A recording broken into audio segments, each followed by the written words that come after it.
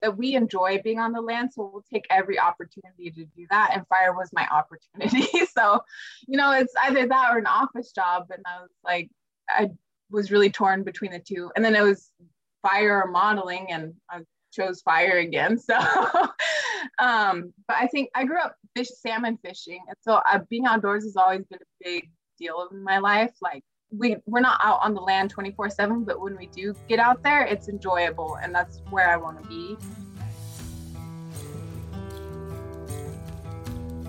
Hey folks, and welcome to episode 29 of Life with Fire podcast, the podcast that dives into how we interact with wildfire and explores how we can better coexist with it in the future.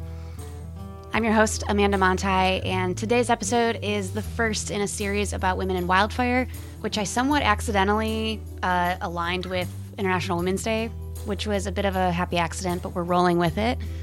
We're planning to have around 5 to 6 episodes in this series, and we're planning to release them on a bit more of a frequent posting schedule than the normal bi-weekly schedule that we usually follow, so keep an eye out for a new episode every week to week and a half, moving forward into about May. Anyways, enough of housekeeping. Our first episode in this series is going to be with guest Celilo Miles.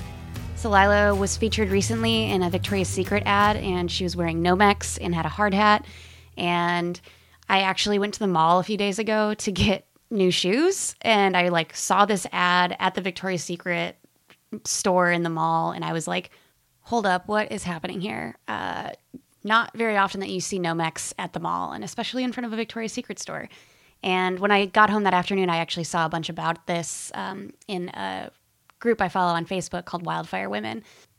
And I read some of what they were talking about, chatting about it, how awesome it was to see this representation on a sort of national scale. And a friend of mine reached out to me again, within, I think, maybe a day of me seeing this ad and then seeing more about it on Facebook, and was like, you should really talk to this woman. So anyway, I slid into her DMs. She was excited to chat. I was super excited that she was agreeing to chat with me. And our conversation is coming up in this episode. Celilo is not only a model, but also a wildland firefighter for the Nez Perce tribe, which she is a member of.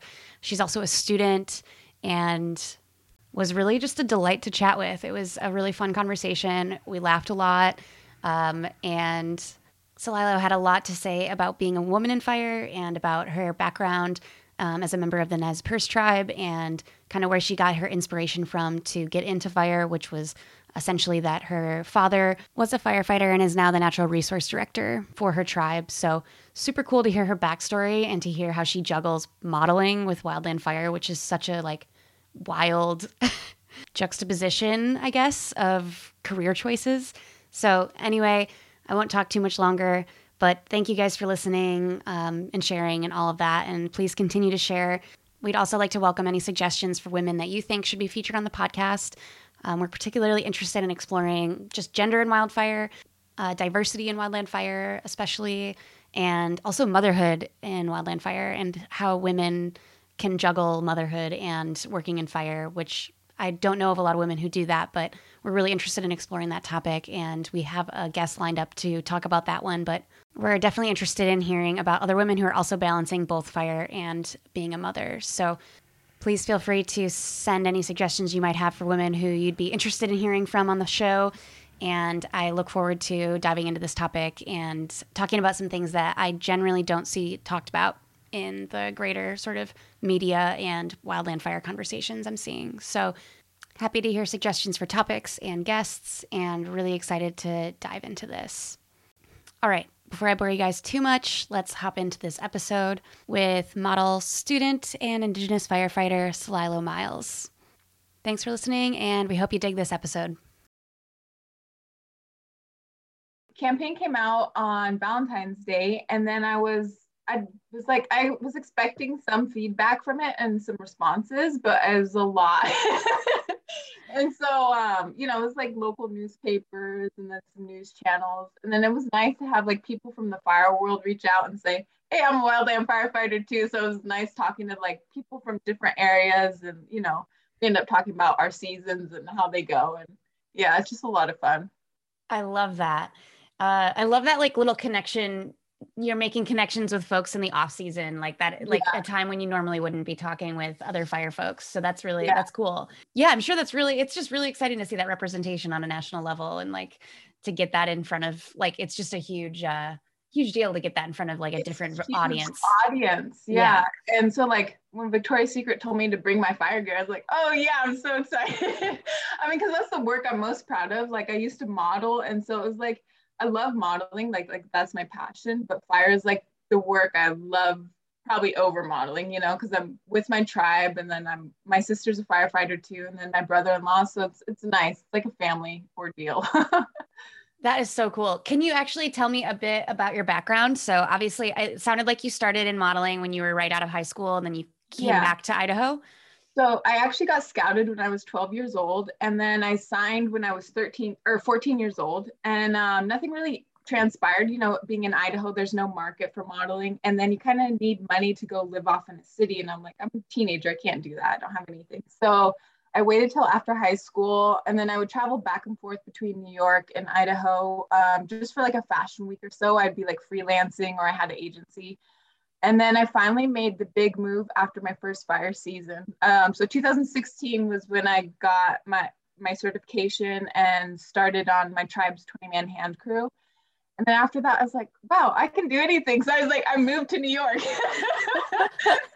was like one of those eye-opening things, like, okay, you did a fire season, you know? And so I was like, I'll just move to New York. And I did. And, you know, it was kind of rough in New York. When I first moved there, I was living on a bunk bed for like 6 months. And then like 6 of the roommates and we got an apartment together, and then I upgraded to a regular bunk bed. You know, so people think like modeling's all glamorous, but it's like when you really have zero resources in the industry, you kind of have to make do with what you have. And so I think firefighting taught me that. I was like, all right, you have to be resourceful here and prioritize what you need to make it in the city and as a model. And that's what I did. And my mental health kind of went down a little bit. You know, everything's an experience. So, and then, you know, my brother passed away and COVID hit, and it was just time to leave the city. And my sister's like, we need some firefighters. And I was like, all right, I'm back in the game. And I jumped on the engine crew. Oh, so cool. It is amazing how empowering fire is. I think like anybody who listens to this podcast and has fought fire can relate to, like, once you fight fire, you're like, I can do anything. I feel like I've just like gotten beat down. Say that again. I said, you kind of feel invincible, you know, after you have like a really rough fire season, you're like, I made it through that. I'm going to do whatever I set my heart out to do. Yeah. And you think that like ended up reflecting in your modeling career a little bit, like in your ability to sort of like deal with the crap? Yeah, they're two totally different industries. And so I don't know, you just have to be really adaptive. And with modeling, it's like you're more adaptive like with people, and whereas with fire, you have to be adaptive, you know, with the elements around you, the weather, whatever. And then, you know, the people you work with, but it's on a whole different level of modeling. I can only imagine. Wow, there can't be many folks out there who do both. This is amazing. Like, what a blend. I couldn't choose one. I was like, you know what, I like both, so I'm just gonna hope I get to do both, and I do. So cool. So what actually ultimately got you into fire? Did fire have like a presence in your life when you were a kid? Did you guys do much burning, or like did you talk about fire with maybe your parents or your grandparents? So my dad did fire when he was out of high school. He worked for the tribe. And then he's the natural resource manager, the department manager. So my family's like kind of in that forestry and the natural resource field. My sister started out of high school, and she loved it so much. I'd pick her up from her fire or the fire management place, and she would be just so happy and off the wall talking about everything. And so when I saw that happiness, I was like, oh, maybe I should try it, you know. And I didn't think I could because I was like way scrawnier back then. And the only thing that could carry me are my legs, you know. I really had no upper body muscle. So, but I just decided like, okay, I can do this. It was kind of pushing my boundaries. I had an office job at the time. And I was like, you know what, I need to do more. I'm only in my 20s, and while my body's functioning, I'm going to do more. So that's what kind of pushed me to get into fire, as my sister, and then just wanting to push boundaries for myself. Yeah. And what kind of keeps you in it? It's been, I guess, 6 years, since you started, or 5 years maybe? So I'm going on my fourth season right Oh, now. fourth. Okay. My sister's going on like 9 or 10 right now.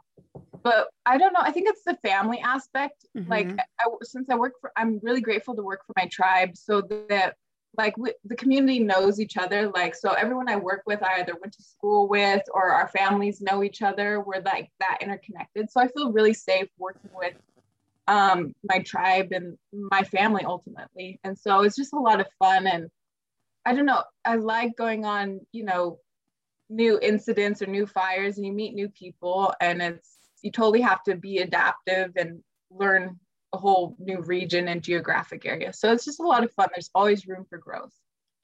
Oh, so cool. So with the Nez Perce 20 man crew, is that primarily like a tribal crew, or do you guys have like an influx of other folks coming in every year? So we don't have it anymore. It stopped in 2016. I think when the government started making more requirements, like the health physical screenings, people were like, I don't want to deal with that, because we already had to do like other stuff, other screenings. And so we haven't had a big input of like younger tribal members wanting to do that, but it's open for non-tribal members as well. So Mm-hmm. Mm-hmm. yeah. Interesting. So you guys do have an engine though? Yeah, we have 2 engines. Yeah. Cool. Our district is really small that we don't monitor the whole reservation. We don't even monitor like 1/4 of it. So it's just the way the contracts are drawn up between, the government and the states, and how it all works. Right. But it's nice because then we can leave district and go work on other fires. So there's upsides and downsides to that. Have you had opportunities to go out on some big fires the last few years? Yes. So when I got back on the engine crew, it was I went to California, like Happy Camp Fire, or it's right on the border of Oregon and California. Ooh. That was it was fun. I liked it a lot. I think I liked the weather there. I was like, oh, I could fight fire here all year. Because when you get to like Idaho and Montana, Wyoming, you're like, oh, it might snow, it might, rain or freezing tonight. And you're just like not ready for the chill. But yeah, it was I think seeing like the change in like geographic region when you go to different fires, like how big they are in California, it's like really, it's insane. It's kind of scary. Truly, truly scary. Yeah. I think that you may be one of the first people in the history of wildland firefighting to be like, I like Happy Camp. I like the weather, but I didn't like that was my first like encounter with, what is that? Not poison ivy, it's poison oak. I was like, what the heck? I was trying not to itch myself. That place is a nightmare. I've actually only ever heard about it. I've never been there, but I've been in Southern Oregon, which is very similar. And it's just so steep, so much poison oak, so many things in I have yet to go to Happy Camp though. So can you tell me maybe a bit more about like the presence of fire in your life? Like, is this something that like you really grew up with? I know you said your dad was a firefighter when you were a kid. Yeah, I'm interested in that like connection to fire, like if it was very strong in your tribe. Well, like I think for most of the tribal members, we still like we're one of those tribes, we still have our treaty rights, so we can go to all usual and accustomed areas to hunt, fish, and gather.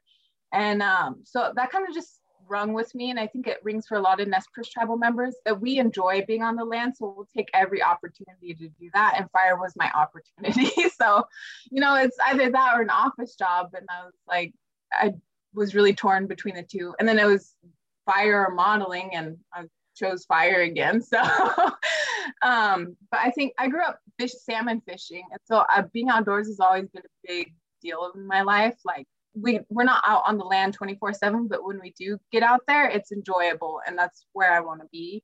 Huckleberry picking, and just camping and being in my Aboriginal homelands. It's nice. It's gorgeous here. So and it's just nice because it's whole families coming together. It's not just two people going out alone. So I grew up with a lot of my cousins, and there's a lot of them. So it was just like one of those things, you make great memories, and you can't get that anywhere else. You can joke around in the office, but you can't get that same kind of, I don't know, energy and experience that you do on the land.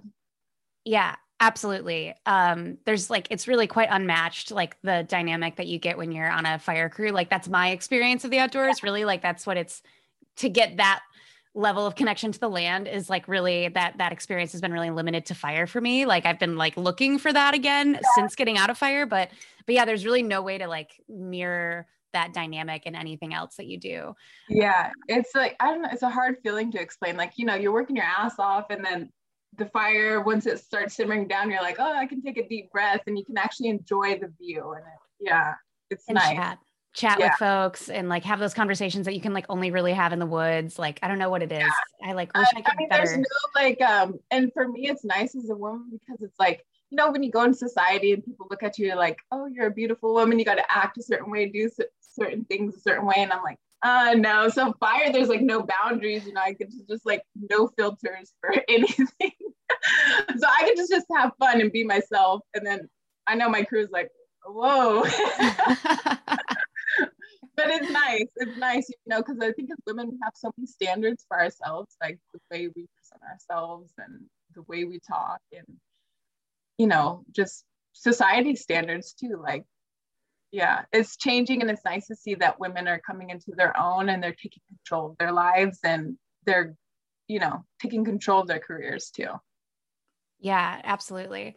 Yeah, there's no greater like going from modeling to fire. Like that is such a huge bridge to gap, Yeah. I guess, in terms of like how you're supposed to behave. Like, you know, when I would get off of fire seasons, I would like be blowing snot rockets in grocery store parking lots. And I'm like, oh my God, I can't do that anymore.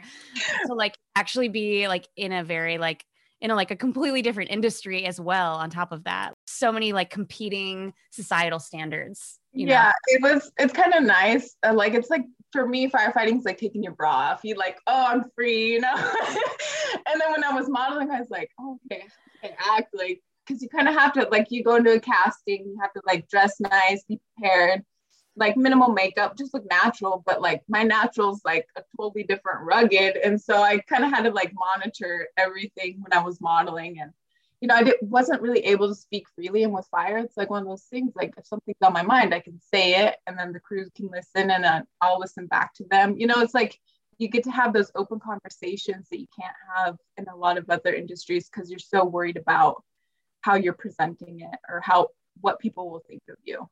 Mm-hmm. And have you felt really welcomed in the fire community, like amongst your tribal members and then other people that you've met?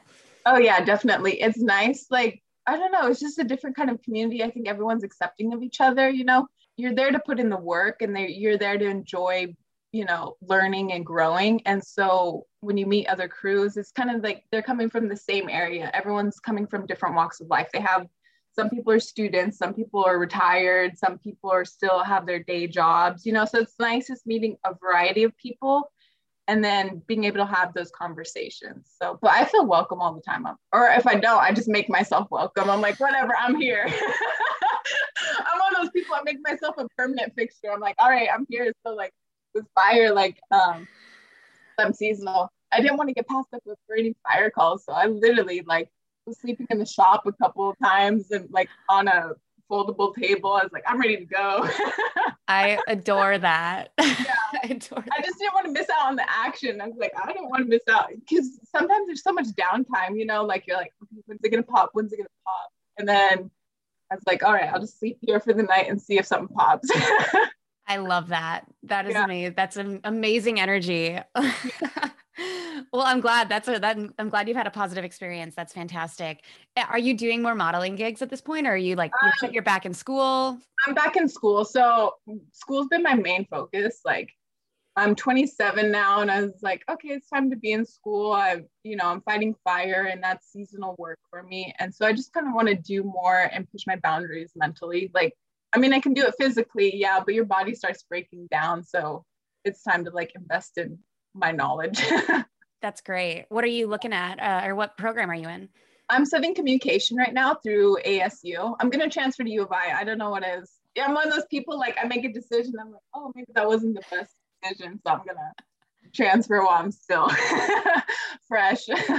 Totally. Yeah, that's okay. I think everyone probably struggles with that to some degree, like waffling a little bit.